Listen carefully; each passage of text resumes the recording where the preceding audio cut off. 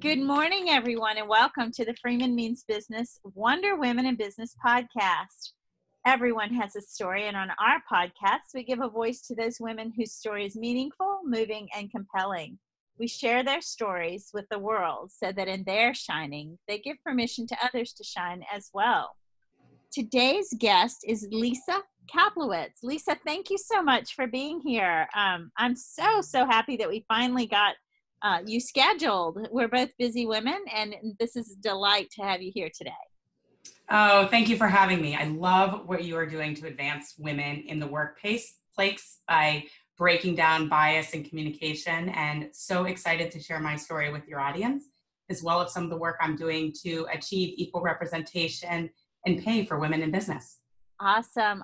So I know that we met through LinkedIn and just, shared common values and our goals aligned. And I had a great couple of phone conversations with Lisa. And then I met Lisa in person when I was traveling for business in Philadelphia. She came down and met me. It was wonderful. It's so great to really, share you with the world now. So tell us a little bit about yourself. Sure. And I do feel that we are kindred spirits, possibly separated at birth. So, my professional career really began with my athletic career, and they're very intertwined. So I started gymnastics when I was 3 and ended up competing with much of the girls in the 92 and 96 Olympic Games. I grew up in Arizona, and my family at times struggled financially. And I knew even from an early age that athletics was my ticket into a better situation. I studied hard, and gymnastics led me to Brown University, where I gained an education and landed an investment banking job on Wall Street. At the same time, gymnastics also introduced me to women's advocacy, which I'll get to in a second. So the investment banking work was really exciting. The hardest part of the job was that there were 2 women who were in my analyst class, me, the brunette gymnast, and my roommate, the blonde lacrosse player. And so the hardest part was actually telling all the other guys apart because they all kind of look the same. But I did learn more in those 2 areas than I could have anywhere else, which happens when you're working to 80 to 100 hours a week. But I really struggled with the lifestyle and the lack of control I had. I ultimately went to the company side and eventually back to school and got my MBA from Kellogg. But got scared of my student loans and relapsed back to investment banking to pay off.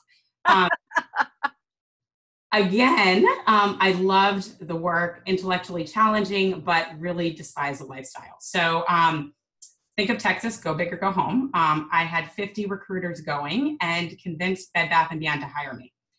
They didn't have an open position, but ultimately they created one for me. And I ended up functioning as the treasurer of the company for about 8 years. From there, I wanted a more senior role, and my ego told me that I needed a C in my title. So I networked like crazy again and joined one of Al Catterton's portfolio companies as their CFO. Startup land is very different than big companies and requires a very different skill set. I love the ethos of the brand, but the company was struggling with their cash flows, and my older son was struggling with reading. So I made a monumental, for me, decision to become a stay-at-home mom. I lasted 2 years, side note. That was 1 year and 3/4 longer than anyone in my neighborhood thought I would last. But I'm really grateful for the time I had with them. And around this time, an opportunity presented itself to teach a finance course at Rutgers. That quickly turned into a full-time faculty appointment, and I love it. I also realized that full-time teaching is not full-time investment banking, so it's given me an opportunity to pursue more advocacy and nonprofit work. And this is where the second part of the Athletics Foundation comes through. Brown ended up cutting my sport when I was going, and our case set a precedent. We ended up suing under Title IX. Title IX is part of the Educational Amendment Act of 72, and in the 90s, it was played out in athletics and basically said that any school that received funding from the government had to provide equal opportunities for men and women in all aspects of the curriculum. So we ended up suing the school. Spoiler alert, we won. And I'm super because our case ended up setting a precedent. Brown added more women's teams and didn't cut any men's teams from their programs. It created a catalyst for other universities, high schools, and youth sports across the country to add more women's teams. And now I am so proud that Brown has one of the biggest athletics programs for women in the United States. I continue my advocacy today at Brown. I co-created an organization called Brown Athletics Women, Women's Opportunity, Mentorship, and Empowerment Network, which is a student alumni affinity group, and also serve as a board member of Power Play, a nonprofit that uses sports to advance the lives of underserved girls. I feel very strongly about the foundation of sports. A recent ESPNW study showed that 94% of women in the C-suite played sports growing up, and over half played at the college level. The more girls and women that play sports, the more prepared they are to lead in business and politics and medicine and law and life. So let me ask you a little bit. That's a lot to take in. All great. I feel like I just had the best tasting healthy meal ever. Like that's a lot of great information. I wanted to say you're fascinating. So folks, you can't see her because this is only audio. But you look like I don't know, like all that you've done into this one beautiful, wonderful woman, inside and out, you're beautiful. And to think that you've done all of this, I know the world from which you came, from financial services. It is not the lifestyle that one can sustain long term. And like you, when I was in it, I didn't appreciate it either. It's definitely the bro code everywhere you go. But you made some great choices in getting out. I was laughing when you said that people couldn't imagine you as a stay-at-home mom, because I'm right there. I cannot imagine you as a stay-at-home mom. But then you turned it around and made something great of it and took those skills, which stay-at-home moms have a lot of skills, great skill sets, and they can apply those in the work setting. I'm so impressed by, well, first of all, I love Bed Bath & Beyond, so that's pretty cool. But secondly, I'm so impressed with how you were able to transfer your skills to different industries and different roles and so forth. Now being at Rutgers and doing what you do, and that's how we connected, folks. I know that she's a huge advocate for equity in the workplace, especially for women and children. So women and girls, she definitely makes a difference. If you don't know her or haven't read up on her, connect with her on LinkedIn. She's fascinating. But let's go on to ask you a little bit, since you've done so much professionally, with which I'm super impressed, and I'm sure my audience is too. Tell us, what has been your proudest professional accomplishment? Sure. So I think what I'm most proud of is bringing all of this together. And this past April, my colleague Sangeeta Rao and I launched the Rutgers Business School Women's Initiative. And our mission is to create women business leaders by removing the barriers and empowering them with confidence and expertise to enter and succeed in a continuously evolving workplace. We noticed that Rutgers Business School had pockets of programming that were dedicated to women, undergraduate clubs, an undergraduate leadership development program, that there was nothing comprehensive and centralized. So we just created it. In 2 months, we raised a lot of money. We can always raise more. We created a board and are developing programming for our students and alumni. The whole concept is to create this thought leadership loop between industry and academia. And we're finding that there is a need and a passion internally and externally to do it. So it's super. I think you've hit the ultimate, everyone would buy into that. Everyone believes in that. I mean, there are certain few who probably don't, but I haven't met those folks. Everyone at least claims to want to support such an initiative. I know you have my vote, and you can sign me up. I am a go-getter, passionate about this cause. Whatever you need from me, just, email me and I'm there. But that's so impressive. And folks, that's really what connected us, is this most recent undertaking that Lisa has successfully, not conquered, because it's a process. It's not over and done. It's In fact, the outcome is the process. The fact that you continue to do this is a great thing. There's no end in sight when it comes to this. As generations grow and girls become women, we want them to not remember the days when. We want the days when to be equity and equal pay and opportunity and fair evaluation in the workplace. I mean, there's so many changes that need to take place. Let me ask you, someone had to inspire you, maybe many people. Who was your most memorable mentor? Sure. I have quite a few, but I'll try to keep it brief. One of the most inspirational women ever, who I was fortunate enough to have taken her class when I was at Kellogg, was Oprah Winfrey. Wow. And she only taught twice, and I was lucky to take her course. And she said something that's resonated with me that I've carried throughout my career. And she said, you can do it all, but you can't do it all at the same time. And I think we all have a different view of what all is.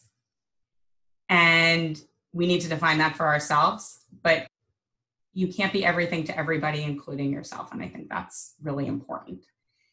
Also, one of the best mentors and bosses I ever had was Andrea Weiss, who's a seasoned retail executive, board member, veteran. And she's always pushed me and challenged me to do more as an executive myself and as a person, and more importantly, has included me and taught me the value of including others in decision-making. And then the final one is Heidi Zak, who's the founder of Third Love. She was actually a junior analyst in my second stint of baking, and I was her mentor, both inside and outside the office. Fast forward many years, her and her husband have created this incredible mission-driven company that's inclusive, both internally within the company and to the women that they're serving. And I've been privileged to see her grow professionally, and she is absolutely inspiring to me as to what she's been able to do with her husband and herself. Wow. Can you tell me, would you be comfortable sharing what they do? Like, what's the company's mission? So Third Love is a lingerie company, and they are taking on Victoria's Secret and challenging the stereotype of what the perfect woman is, because we are all perfect in our own way. And they've created bras in different sizes and half cups and expanded the size range as well, and in different colors, because we all have a different shade of nude. Oh my gosh, I love that. So now that you've described who they are, I know about them. So they advertise on Instagram, and I'm that person that's a sucker for a good Instagram ad. They make it so easy to click shop now and buy here. Boom, done. I actually think I have purchased some of their items. Awesome. I want to talk with you. Yeah, I want to talk with you more about this after. I have great ideas that you could probably share, or that we would, both benefit from if we shared. So let's talk more about that. That's great. And so to think that you helped to create who she is and she helped to create who you are, that's the beauty of women lifting women. And so when I go out and I teach, so these podcasts, my listeners know these podcasts are what I do for a giving, but not what I do for a living. When I go out, yeah. So I used it. I borrowed it. Oh, you may. Anything that's mine is not mine. It's every woman's. Okay. So if it helps you change the landscape and create equity in the workplace, please take it, make it yours, share it with the world. But I totally love you. You are not just a message. You're not just a messenger. You're living it. Like everything you're doing with Rutgers, everything you're doing with your partner, everything you have done with these people who were your mentors. And I love that Oprah was one of your mentors. I have a funny story about that I'll share with you later. Yeah, you're very fortunate, but I don't want to say lucky, because you worked hard. There's no such thing as just luck. And I think all too often women's successes are either self-attributed or attributed by others to getting lucky or getting help from others. And that's just BS. We need to own our stories and say, hey, I worked hard for this. I'm going to keep working hard. And the result, whether it's good or bad, I own it. It's mine. So bravo to you. You're amazing. I kind of want to have more than one podcast with you. You have so many great stories. You know that I personally believe in women lifting women and stopping this, oh, there are only two spots at the top. We need to claw each other's eyes out to get to them. No, forget that. Let's create more spots at the top. So how do you propose that women lift one another? Sure. Besides getting a third love bra. Exactly. I'm a very tactical person, and coming from finance, I'm all about execution and getting stuff done. So there are concrete ways that we can all do, both men and women, because if we're just talking to women, then we're just talking to ourselves, and we need men to be part of the equation. So specifically what we can do is we can be the next level mentor. We can be a sponsor, invite her to the meeting, prep her beforehand that you're going to ask her opinion on XYZ, then ask her at the meeting knowing she's going to nail the answer because she's already practiced. Better yet, ask her to present the work that she did. I did this with somebody who worked for me when I was at Bed Bath & Beyond. I created the 5-year long-term forecast, but over time, I transitioned the updating and the maintenance and the owning of it to her. And we had to present it to the executive board. And she had never really presented before, but I wanted her to do it because she was the one that was doing the work. And fast forward today, she's a brand manager at a very big consumer products goods company. And she knows how to present and isn't scared anymore, but you have to take the time to do it. Some other things you can do: recommend her for the promotion, invite her to coffee, golf, exercise class, whatever it is that she likes to do that you can do with her, and then ask her about her specific goals and aspirations and how you can help. I love this. This is I told more. Yeah, go on. Okay. No, I think there's so much that we can do. I feel like I should take notes on this. This is fantastic. Basically, you walk the walk. We always talk about look for opportunities to boost other women. You're doing it. You're not saying we should lift women. You're just lifting women. It's easy. It's just the right thing to do, right? It is the right thing to do. And if you're like I am, and I know you are in so many ways, it makes you feel good, right? It's Totally. sort of self-serving as well, because you feel good about living in service to others and helping others succeed. And I don't know, I feel great when I help other women and I see them succeed, even if they're paying it forward and nothing's directly coming back to me as a return on my investment. The return for me is seeing them succeed and then share those messages of how to with other women. It's amazing.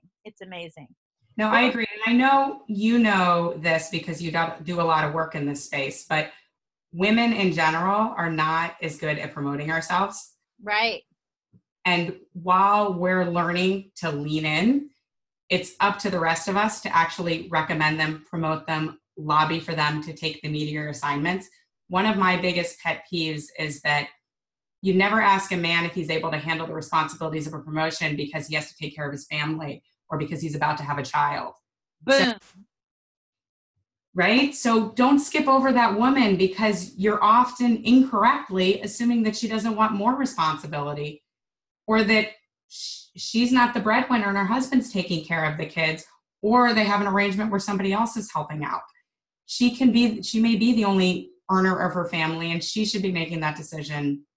And who are we to assume, who are we to assume?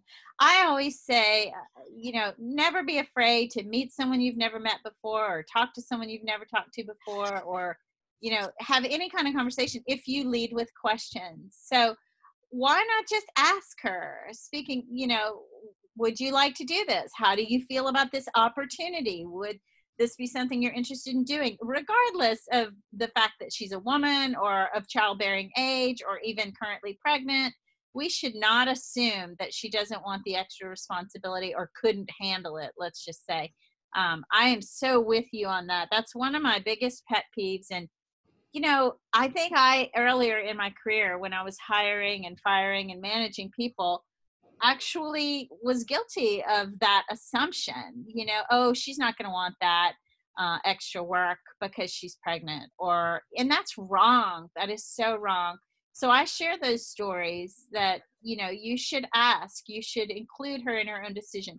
You should not only, like what you just said, not only mentor people, but sponsor them. You just said the importance of sponsorship.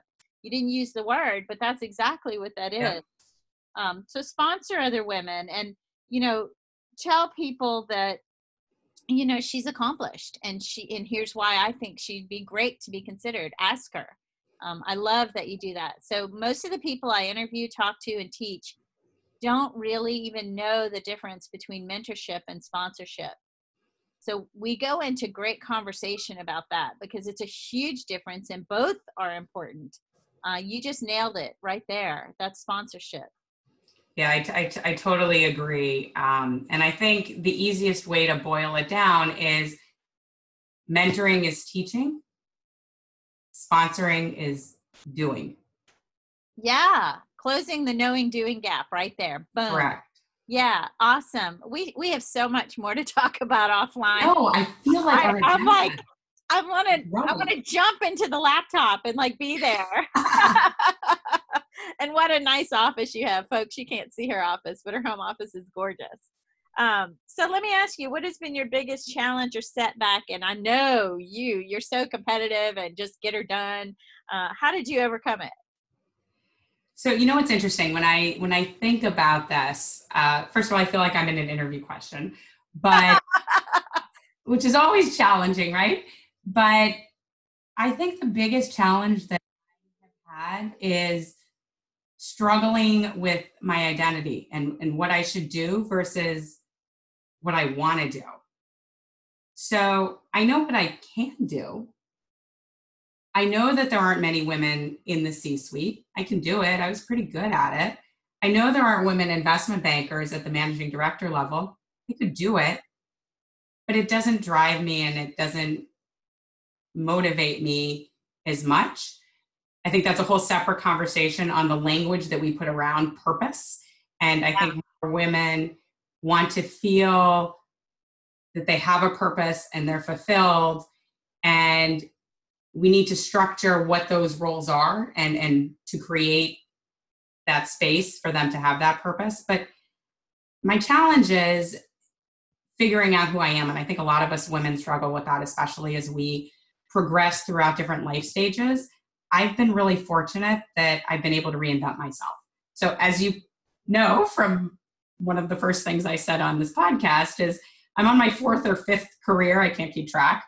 And have been able to transition to each by maintaining my network and not burning any bridges. I actually just wrote an article about networking that I posted on LinkedIn recently.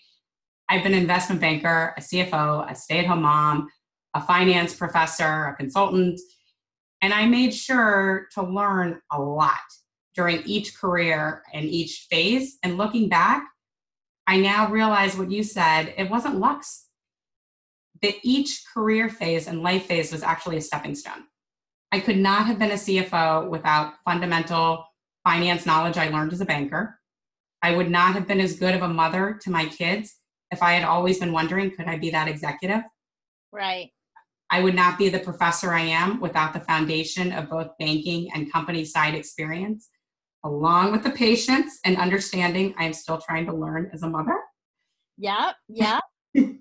And I would not be pushing for change or advocacy or advocating for equal representation and pay without all of these prior experiences combined.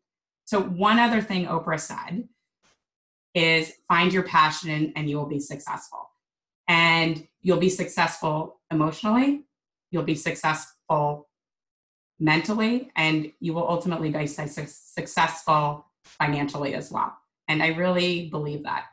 And I believe that too. And I love the order in which you stated those levels of success, because I believe, that if you do what you love doing, the money will come. If you're good at it, you love doing it, you're passionate, your enthusiasm is contagious, such as with you for sure. Like I said, I just want to jump through my laptop and just be there with you and jump up and down and go, yay, and give you a big hug. Yeah, Oprah is right. Not that I would ever say she's wrong. So far, I'm aligned with her thinking. But yeah, she's right. Do what you love doing, become great at it.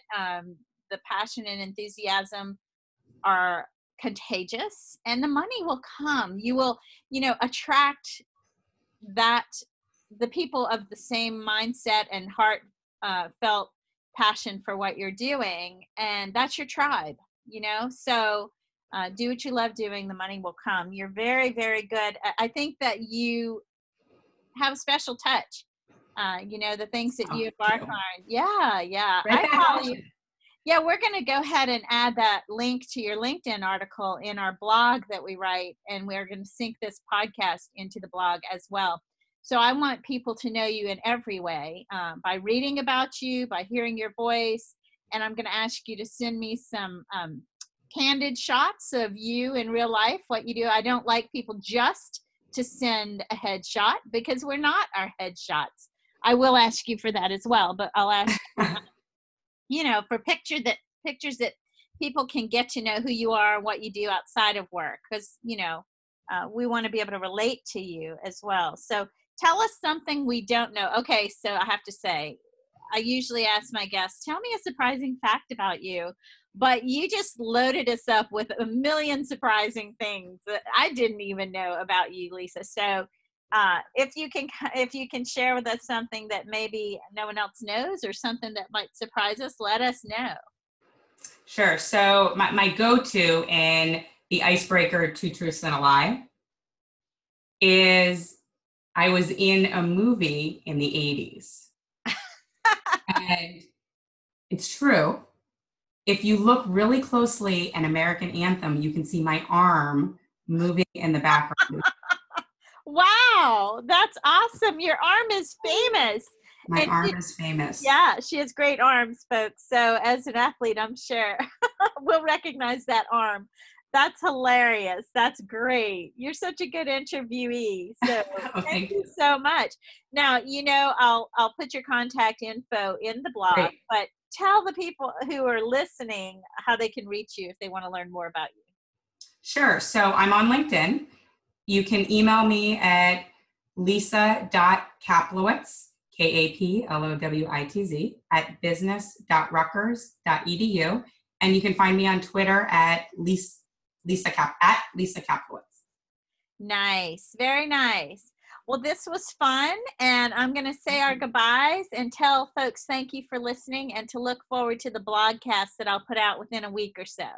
Awesome. Thank you, Susan. So much fun. Totally. You're awesome.